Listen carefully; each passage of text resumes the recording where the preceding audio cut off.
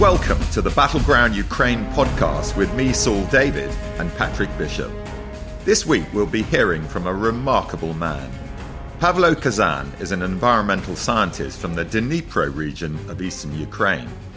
But he's also a reserve officer, a lieutenant colonel who was in the thick of the current conflict, commanding C4 operations.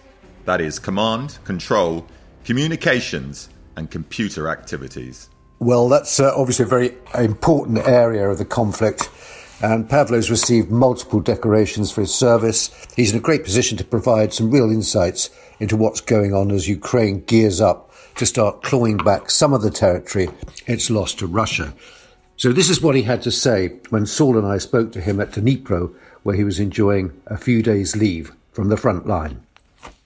What were you doing in civilian life before the war broke out in 2014? My civilian life was mostly connected with the environment.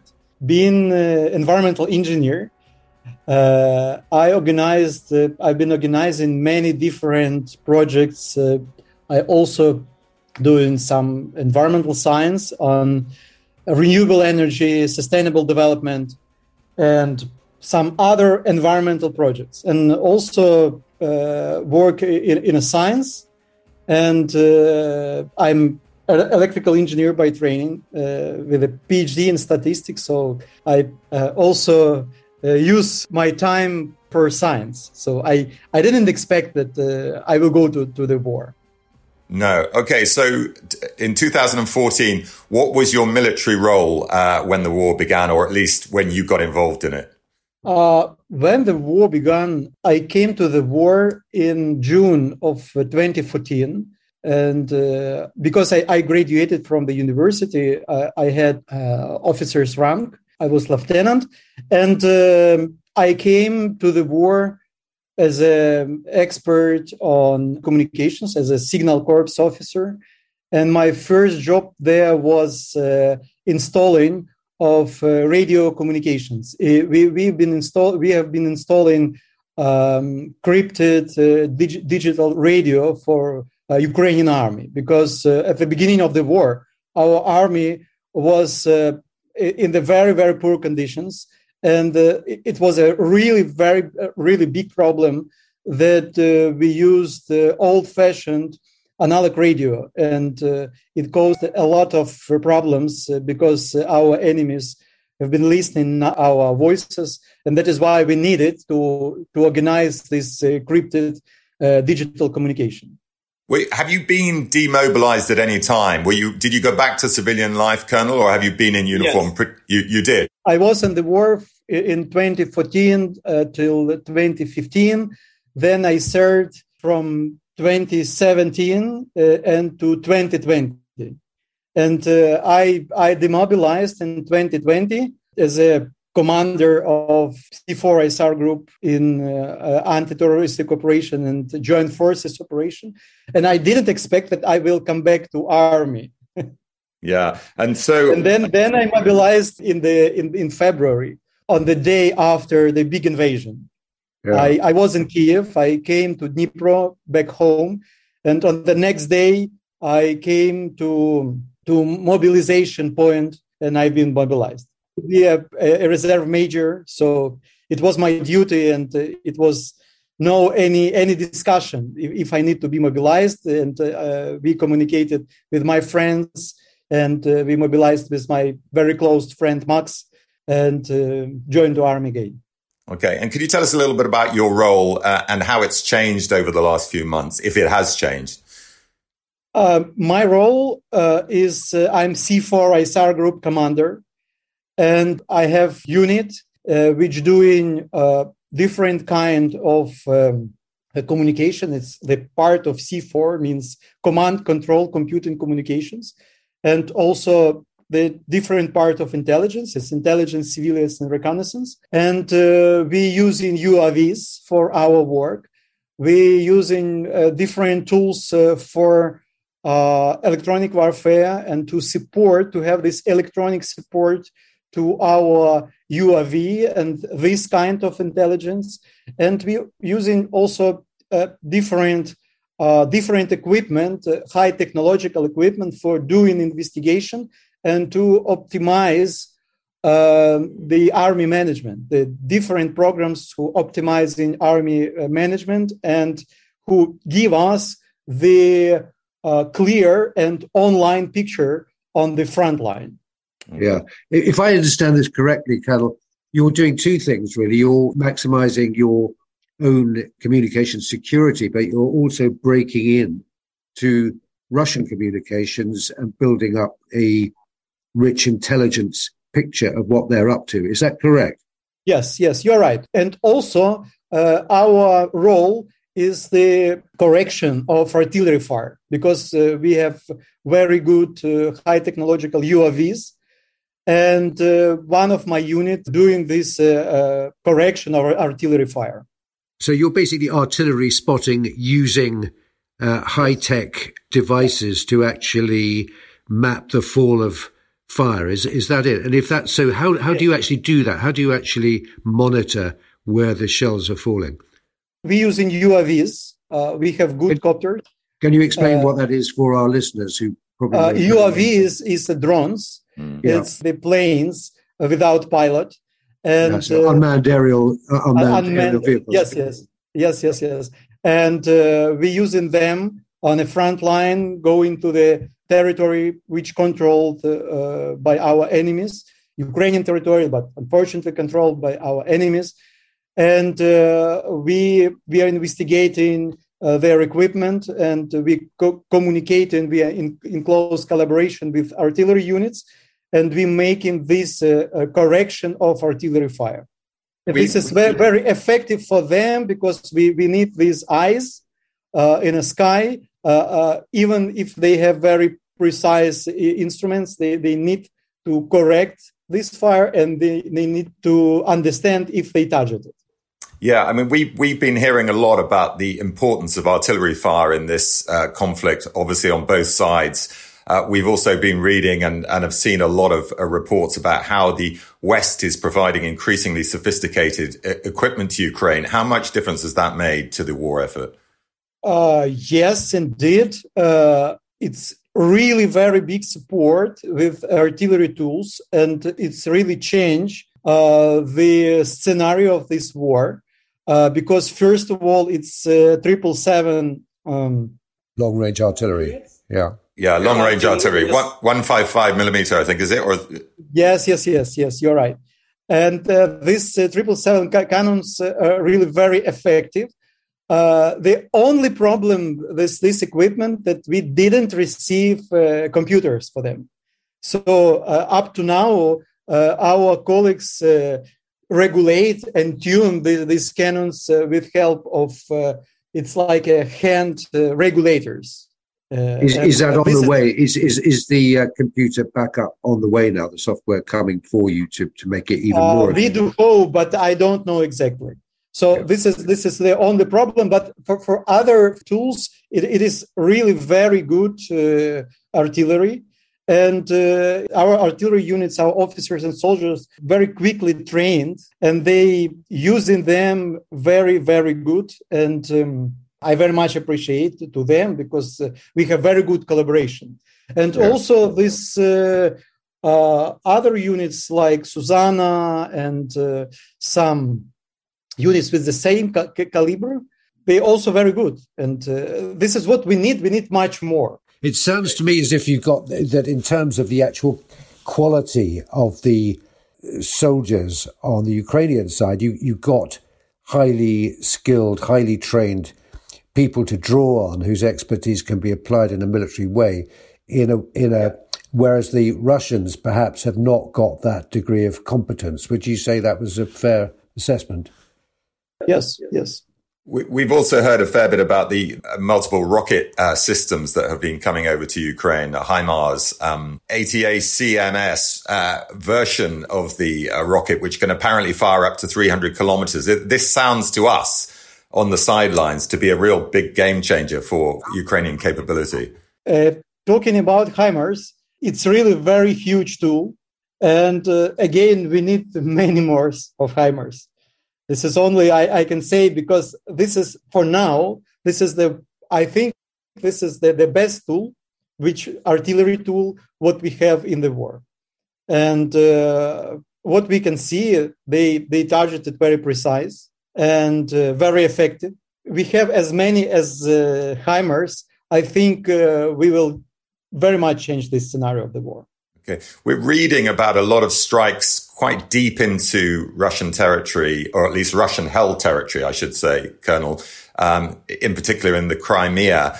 There's a lot of speculation in the West as to what is causing those strikes. Is it special forces? Is it partisans? Is it long-range rocket fire? Can you give us any insight into what might be doing that?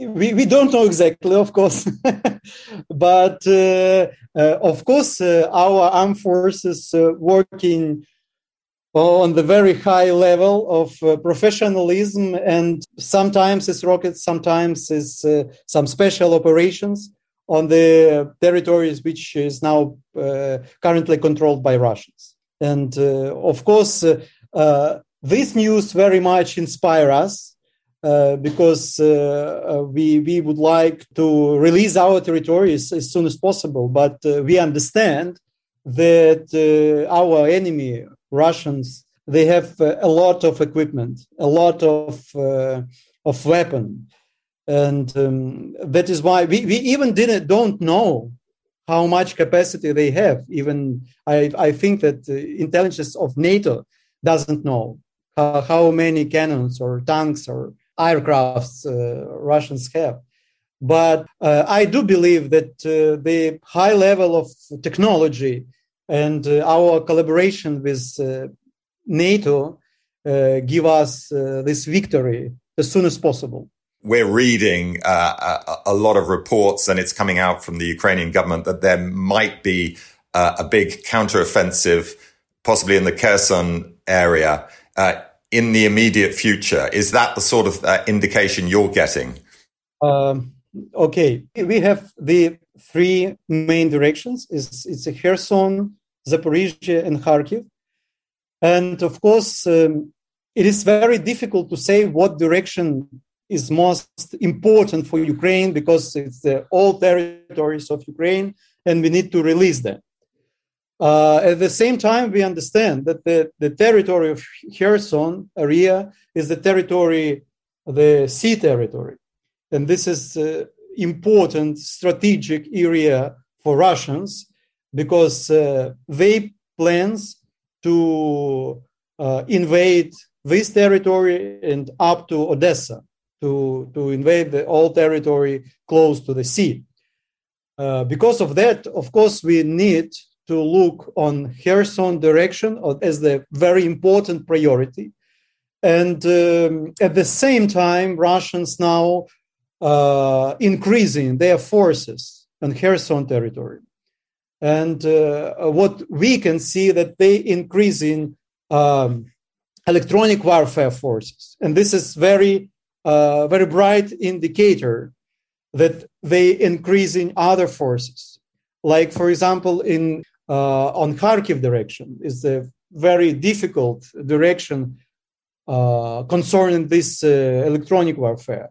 That is why, of course, yes, I also looked on media, and our government says about this Ukrainian activity on this direction. But we will see. I do believe that it's possible, but when and how, I don't know. I can see from your biography, Colonel, that you have been decorated a number of times. You've been honored with various awards, including the Order of Merit Third Class, the Joint Forces Cross First Class, and the Armed Forces Badge of Honor.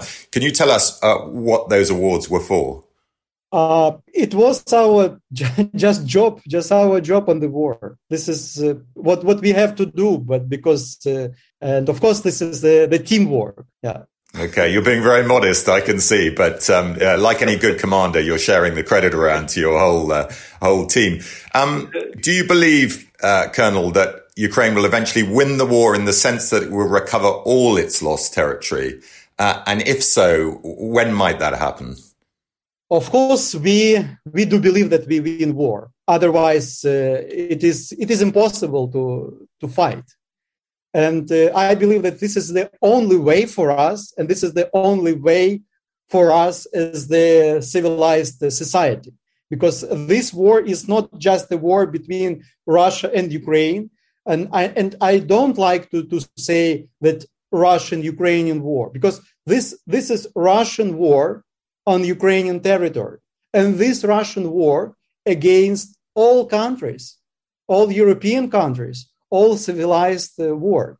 And that is why it is really pivotal moment of the democracy as a whole, because it is very good test for democracy. It is very good indicator which countries, which politicians, what people and how people doing as a response on this invasion, as a response on invasion of Ukraine, but in fact is an invasion of the human lives, the world system, which was organized since Second World War, and destroying territories, destroying everything, killing people. And that is why I believe that this is the only way to win, and to win in close collaboration with our partners from other countries.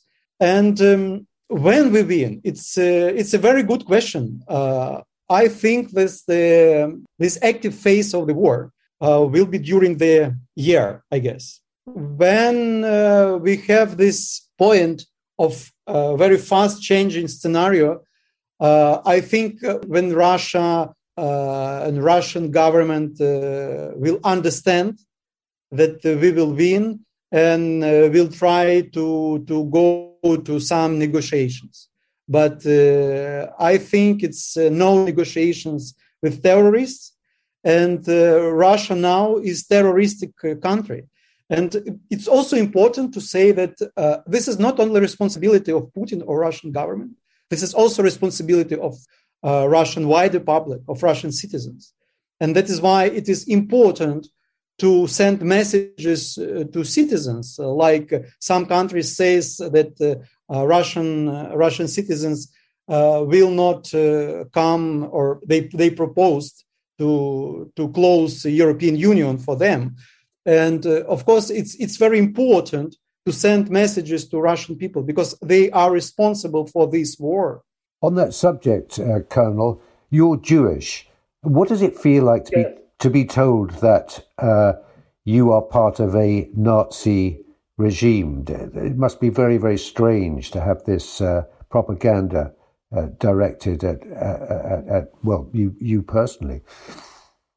Of course, I'm from Jewish family, and my grandfather Boris was officer on the Second World War, and another grandfather Gregory was officer during Second World War.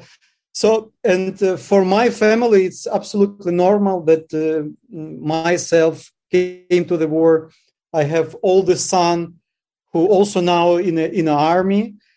And talking about this propaganda, it's of course the Russian propaganda. It's really huge, and that they have the very huge and very long tradition of propaganda in Russia and Soviet Union, and they're very, very professional. They're very high level in this brutal and black propaganda, and that is why it's this propaganda could be about everything.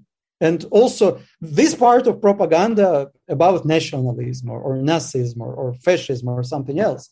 I think this is because they make this propaganda as stupid as possible, as unbelievable as possible, and because of these tools, they try to manage and to influence on the brains of people.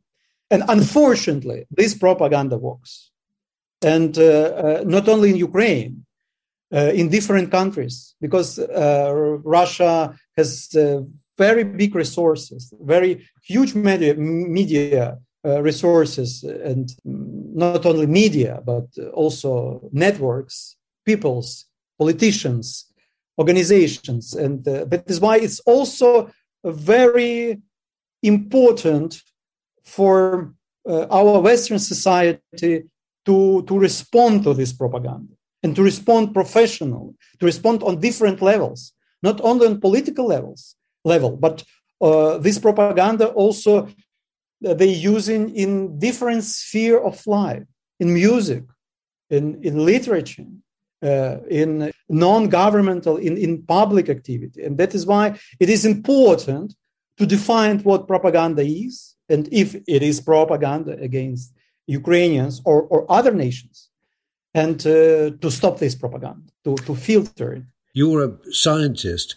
Can you tell us what are the environmental consequences of the ongoing war, but particularly with regard to the Zaporizhzhia nuclear power station? This is a very important question, especially for me, because I am an organizer and creator of environmental monitoring system for my region. And we investigated a lot on the consequences of the war. And especially now, after the big invasion to Ukraine, we already have very bad consequences on landscapes, and we have also a lot of chemicals, the chemical influence on our lands. But the most dangerous, what could be, is the NPP, Zaporizhzhia NPP, nuclear power plant. And this is a really hot spot of Ukrainian war.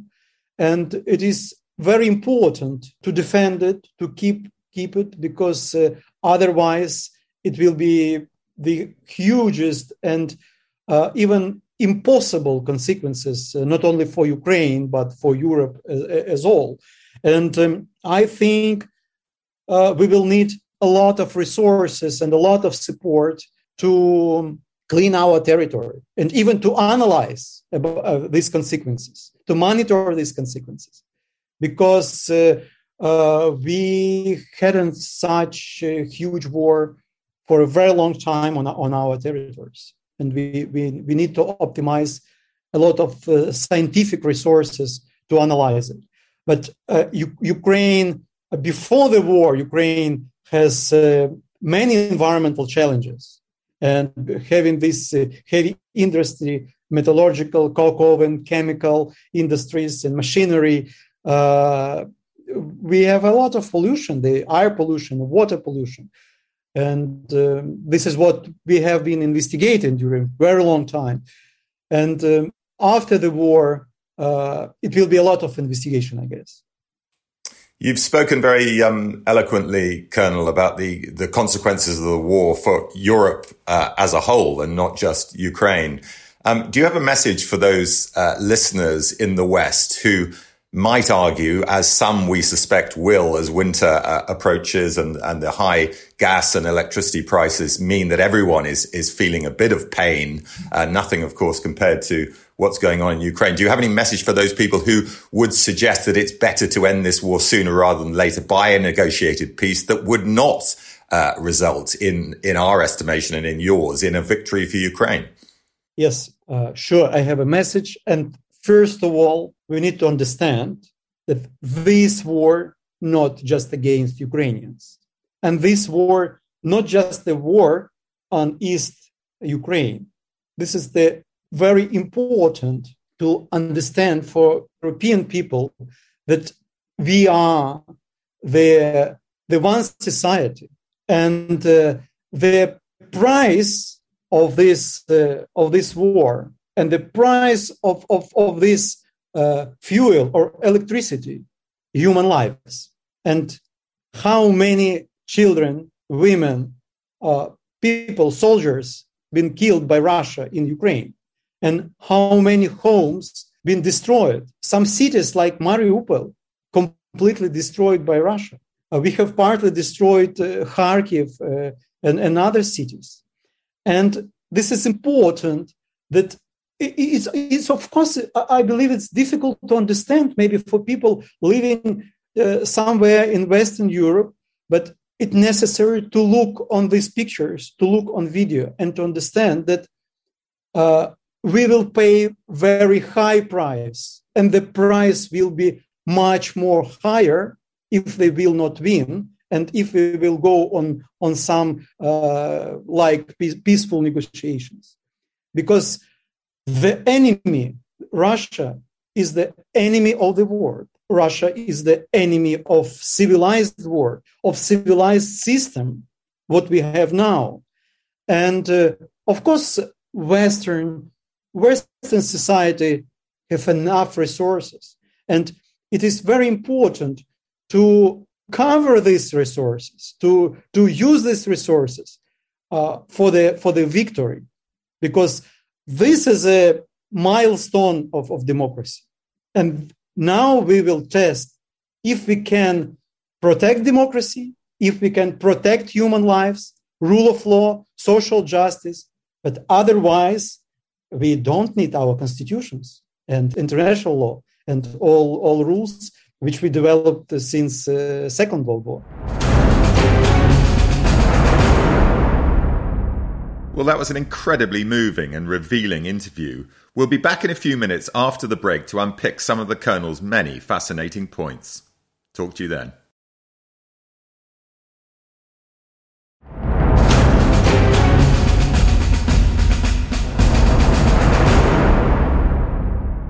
Welcome back. Well, we promised when we launched this podcast to bring voices and expertise from the front line, and Colonel Kazan has certainly provided us with that. What struck me immediately, Saul, was his confidence. So despite what a lot of commentators are saying, including our guest last week, Professor Orlando Figes, who's quite pessimistic about the outcome, he believes that the war can and will be won in the sense of driving all Russian forces from occupied territory, but provided that Ukraine gets the help it needs from the West. Yes, he did say that. He made the point that what would be the reason, what would be the motivation for Ukrainians like him fighting, for civilians turned soldiers like him fighting, if they didn't believe in ultimate victory. And he made it clear, I thought, particularly towards the end, in the most eloquent way, just what is at stake here. Not just a war between Russia and Ukraine, but a war between Russia and the civilized world that is being fought on Ukrainian territory. Almost a proxy war that we all should have an interest in. Yeah, I think that was he put that very succinctly and well. And, that underpins the view that he expressed that there can't be a negotiated settlement. Any negotiation would be effectively a victory for Putin and for Russia. And then we've got a kind of parallel with the Second World War, where, it was decided at the summit at Casablanca that the outcome had to be absolute. That there was the terms were unconditional surrender, no negotiating with Hitler and his regime, no compromises, no trade-offs, nothing. It had to end in utter defeat. Now, clearly, that's not the view among the NATO powers. So that's a huge kind of mismatch between Western war aims, Allied war aims, and Ukrainian war aims. Yeah, he made the point very strongly, I thought, that of course if you don't show Russia the error of his ways, in other words, it has to lose this war, it has to feel the pain of this type of aggression, then of course it can be repeated. He feels that Ukraine's ultimate victory is vital, and at least the indications we're getting, not just from him, but of course from the statements from right up to the top of government, President Zelensky, is that there aren't any signs of internal dissent from this, that the Ukrainian people, or at least the pro-government Ukrainians, are absolutely in line and determined to keep going until they've got back what they say is rightfully theirs. And that's all the territory that was Ukrainian before 2014. Yeah, I think that sort of really holds President Zelensky and his government to that pledge. I think having convinced the people that that is what they should be aiming at, I think it'd be very, very hard for him and his government to deviate from that line now. So they're set on a course which is, it's, despite the optimism, more less engaged people like Fijers last week are pointing out all the difficulties in actually achieving that end. Something else that struck me in what he said was another parallel with World War II. He was pretty explicit about holding the whole Russian people responsible for what's going on, and not just the Putin regime, just as the Germans at large were held responsible for Nazism, and that enabled the British war leadership to sell the bombing of German cities, the strategic bombing campaign, as morally defensible, the fiction was created that they were aiming at military targets, at German war industry, etc. But I think pretty soon everyone could guess what the reality was. But I was struck, what we're really struggling to do, Saul, everyone that is to find out what's going on in the mind of your ordinary Russian. But I did see a fascinating clip of an old woman. We know a bit about what, the intelligentsia in Petersburg and Moscow might be thinking or not thinking. But what we don't know is what the great mass of the population are thinking. We got a little insight of that in a clip that was aired last week of an old woman in an unnamed village somewhere in Russia, in sort of deep rural Russia. And it could have come straight out of a Turgenev novel. Wooden houses with this sort of wonderful, simple ornamentation, chickens running around. Now, she spoke simply but eloquently again about what was going on. And she didn't blame Putin for the war, but the West, not the Ukrainians, but the West, who she said were always grinding us under their heels. But nonetheless, she wasn't happy about the war, and she kept shaking her head as she sort of talked about all the young men, the husbands and sons of the village and surrounding villages, who were disappearing to go off and fight this war. Yes, and of course, so powerful is Russian propaganda, particularly control of state television, that even people in these far-flung villages are getting fed a line that they will probably only begin to roll back from, Patrick, when they see the actual evidence of the war, the effect it's going to have. These young men either not coming back or coming back in body bags. So we'll have to wait and see the extent to which Russian public opinion will gradually change as the effects of the war begin to be felt by the whole population. I was fascinated. One particular area where we both felt the Colonel was less forthcoming was on the progress of the much heralded big push, the counter-offensive. And of course, it was quite understandable when he spoke to us that he didn't want to give the game away. It took me back to some of our Falklands podcast, Patrick, where, of course, the press were giving out information that was actually of British attacks. It was very useful to the Argentinians. So he was very careful not to do that. And yet he must have known, given his position of responsibility, that actually what's now happened this week was literally about to begin within a few hours, actually, of us speaking to him. And that, of course, is the push, particularly around the Kherson, the city of Kherson area. Yeah. On that, going back to the Falklands thing, of course, when the Argentinians heard on the BBC that the Paras were about to attack Goose Green, they automatically assumed it was disinformation. So maybe it sort of cuts both ways. But there we are. One thing he did sort of say was that, clearly the focus is on Kherson for the reason that it has immense strategic value to the Russian war aim of occupying the entire Black Sea coast down to Odessa. Now, something clearly, something has started, and there was a bit of a kind of, announcement that what we've been predicting for so long is now underway. A spokesman in the Kherson area, a Ukrainian government spokesman called Sergei Klan, said that what he called the deoccupation of the Kherson area had begun, starting with full-scale artillery barrages of the entire Kherson area. And he mentioned that troops were falling back, not Russian army troops per se, but Ukrainian separatist units that have been fighting alongside them. Yeah, it's a very fast-moving situation. I mean, we know that the preparation was quite long and methodical for this, using their new long-range artillery. The Ukrainians were destroying bridges at the back of these Russian separatist troops, that is the Dnipro River. And of course, this means, in effect, they're cut off from supplies, from resupply, in particular in the city of Kherson. So if for any reason there is a major breakthrough there, and we'll talk a little bit about the early advances of the Ukrainians in a second, it's going to mean that these Russian troops have got two options, as is being pointed out to them, by the way, by Zelensky and others. That is to surrender or try and swim the Dnipro River. And that is not a happy circumstance in any war. Interestingly enough, we've talked a bit about Stalingrad before. It reminds me very much of the situation in Stalingrad, where the then Russians, who of course were defending Stalingrad, were using the river as a ne plus ultra line. We cannot withdraw back from this, and so in some senses that is a Russian tactic, isn't it? You allow your troops to realise there is no retreat from here. Yeah, it'd be a very Russian way of doing things. One does wonder about the effect on morale. We reported previously that the command and control centres had retreated to the eastern bank of the Dnipro, so that can't actually boost morale if you're the troops left behind. Okay, it might stiffen your resolve, but it doesn't actually make you feel very fondly about the people who are issuing the orders. And of course, the situation is getting worse and worse. The three key bridges across the Dnipro have already been damaged to the point where they couldn't carry heavy traffic.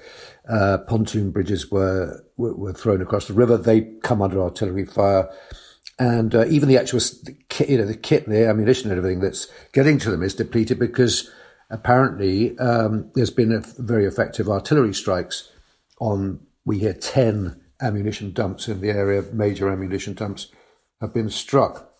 Yeah, and there are fascinating reports of actual fighting in the city of Kherson. Now, you can probably assume that's not regular Ukrainian troops, but it is almost certainly either special forces and or partisans who are operating behind the lines. As we talked about last week, there's been increased evidence of this, and they are attacking the Russians effectively, from the rear. I mean, it's one of the nightmare scenarios you've got in any military conflict, where you've got the enemy effectively on your doorstep, which is what they seem to have in Kherson at the moment.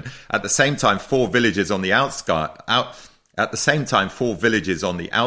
of Kherson seem to have been taken by Ukrainian forces. And President Zelensky, in particularly ominous tones, has warned Russians in the region to either flee or surrender if they want to live. The actual quote was, "Go home, and if you are afraid to go home to Russia, then such occupiers should give themselves up." And it's interesting, that point about being afraid, because of course, the consequences of fighting an authoritarian army, such as the Russian army is at the moment, not doing your job, surrendering, giving yourself up, retreating, are probably quite severe. They certainly were in the Second World War, and you suspect they will be still today.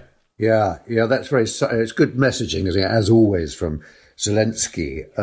He sows these seeds, which kind of paint the picture much more effectively of what life is like in Russia and what is the nature of the regime they're fighting, than, sort of more kind of obvious and sort of bombastic rhetoric. So, as always, he's playing a blinder. But we still, it's interesting that given that media are still in Russia, there are still lots of Western media operations there. We still get, we come back to this thing, we don't really know what's going on. We're hearing reports that there are difficulties. You always have to kind of take them with a bit of a pinch of salt, but I think a lot of it is credible because of it's just sort of common sense. We're getting reports of difficulties raising fresh troops. They're now having to offer bonuses to people to sign on. There's even stories of prisoners, even murderers, being offered parole if they go off to the front lines. And again, in this rather kind of, haphazard, straw-clutching way, any images of Putin are subjected to close scrutiny. And there was another one the other day, looking for signs of his health or ill health.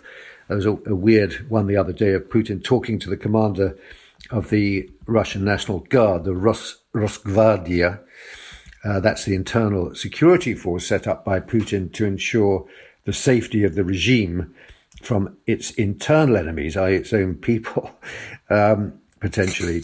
And it's meant to be separate from the army, but some of the men, there are about 340,000 in the whole unit. Some of them have been sent off to Ukraine where they're fighting and dying. Incidentally, they're the ones who are occupying the Zaporizhia nuclear power plant, which we'll be talking about a bit later. Anyway, in this clip, you've got the commander, who's called Viktor Zolotov, who bears an uncanny resemblance, I couldn't help noticing, to Paul Whitehouse. And he's seen sitting there talking to Putin and explaining to him the duties of the Rosgvardia, which is strange given that Putin actually set the thing up himself. And he's reassuring the president that the Ukrainians have welcomed his men with open arms. And Putin's seen gripping the side of the desk, according to, I think, the rather optimistic analysis that he's trying to control uncontrollable shaking resulting from Parkinson's disease. I don't know what to make of that. Wishful thinking, I think. Yeah, wishful thinking, but it is absolutely remarkable, that Russian propaganda. I mean, it's almost as if they've said, this is white and we're going to tell you it's black. And it's this sort of attempt to cast doubt on almost any information you're getting. Therefore, nothing's entirely believable. I thought it was very interesting, Colonel Kazan's observation that Russian propaganda is deliberately stupid and as unbelievable as possible. It's not intended to convince, but to undermine, as I've suggested, the notion of objective truth. Well, that's the whole point of a podcast like this. It's our job to try and correct that balance. Okay, well, roger that. Now let's talk about something very much in the news, Zaporizhia. This nuclear watchdog team is on its way to inspect the plant. It might even get here today, on the day that we're making our podcast. It's not there yet as of this morning, and there are reports that it's being deliberately held up by the Russians who are shelling its route. They've kind of apparently trying to force the team to travel through Russian-controlled territory in Crimea and the Donbass region. Now, when they get there, they're going to make the first independent assessment of how dangerous the situation really is, and perhaps start it does seem, all the information we're getting, the satellite imagery and all the rest of it, does suggest it's a very, very perilous situation there at the moment. The fires are raging from brush fires that have been caused by the shelling. There's clear signs of damage to the plant itself from the shelling. So what happens next will be a nail-biting passage, I think.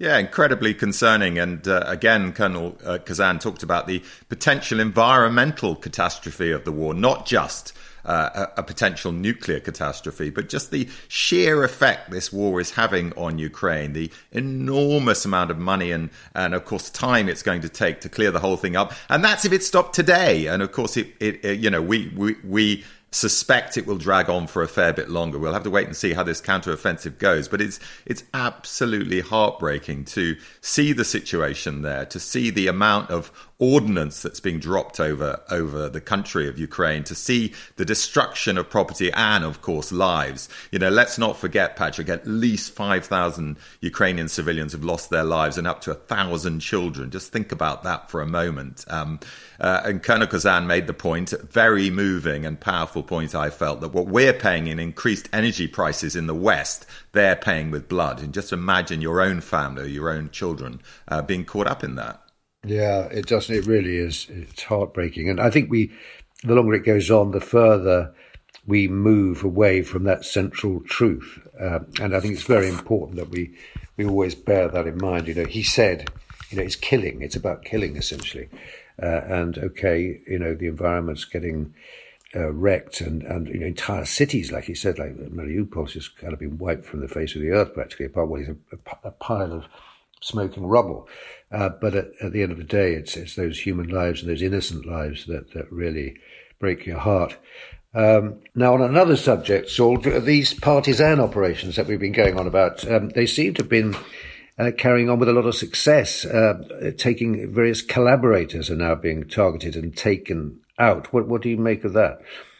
Yeah, it's absolutely fascinating, isn't it? I mentioned the danger, of course, to regular forces that partisans represent. Germans had a lot of trouble with the partisans in the Second World War, and they dealt with them, or at least attempted to deal with them, in utterly ruthless fashion. But what we're seeing in Ukraine is a series of spectacular hits, as you've suggested, the taking out of collaborators. I mean, it's interesting. There was a big reaction in France at the end of the Second World War against collaborators, but not, generally speaking, while the war was underway. And it's an incredibly brave thing to do, to come out of hiding as a civilian and actually tackle one of the people that you think are shoring up the occupying regime. And what we've had in recent times are a number of successes. And the latest is Alexei Kovalov, who sounds to me like an ethnic Russian, who was a senior agricultural official in the Kherson area, who was shot dead with a pump-action shotgun at his home on Sunday. And his wife, or girlfriend, the reports conflict, was also killed. She was stabbed and later died of her wounds. I mean, we're not celebrating in any way these murders, but you do have to applaud the effectiveness of these partisans in carrying out these sort of behind-the-lines actions. Yeah, there was another, from their point of view, a big success the other day, I think it was 11th of August, when Askar Laishev, who's an intelligence chief, I mean, he's formerly with the Ukrainian security service, the SBU, but he defected to the Russians some time ago, and he was caught in a car bomb which exploded while he was driving along the street. It was all captured on CCTV footage. You can look it up on YouTube. It is quite amazing. He's just driving along, and then wham, the thing goes up in a fireball. You can see people scattering, people just strolling along the pavement, suddenly realizing what's going on, scattering. And amazingly, he actually survived that attack and died in hospital a little later on. But it's impressive, not just for the fact that it's happening, that they've got the will to carry out these attacks, but it's also, these people are very, one would imagine, have very high levels of security, people, detailed to protect them, and yet they're still getting killed. Now, you mentioned France, and, if you think about it, the French were under the jackboot, but it took them a long, long time before they actually started turning on their own people who were collaborating with the occupiers. And it wasn't really until the war was almost over, or the war in France was almost over, until they started seeking to extract any sort of revenge. And even then, a lot of the collaborators made it into peacetime and had flourishing careers thereafter. Yeah, but what we're beginning to see, particularly in Kherson itself, is the consequence of this partisan activity. I mean, there's a lovely bit on social media recently of Kirill Stremisov, who's the Russian-installed deputy leader of Kherson, actually broadcasting from Voronezh in Russia. That's 120 miles from the Ukrainian border. Now, he didn't admit he was broadcasting from there, doing his little pep talk videos, but social media followers noticed that in the background there was definitely the very distinctive cathedral in Voronezh.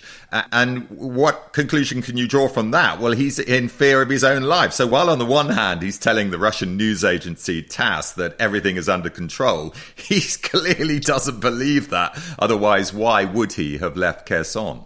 Yeah, again, it falls into that category of telling you black is white.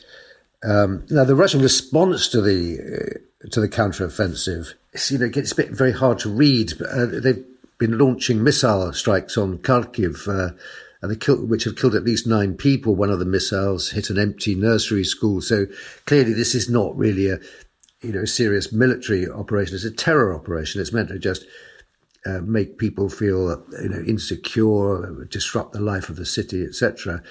So far, this hasn't worked anywhere it's been tried in terms of firing back into Ukrainian territory proper in a way that's not part of a sort of attempt to actually capture that territory. So it seems to be more a kind of act of frustration rather than a serious operation of war. We also know, Patrick, don't we, from the Second World War, that an attempt to terrorize a civilian population with the use of ordnance, in the case of the Second World War, that's Bomber Command, doesn't actually work. It was most effective when it was targeting military installations and industrial complexes. And as soon as it went into the area bombing idea that you can break German morale, that clearly didn't happen. So not only is it lashing out in a kind of blind and brutal way, it's also ineffective. But clearly the lessons of history don't seem to have been learned.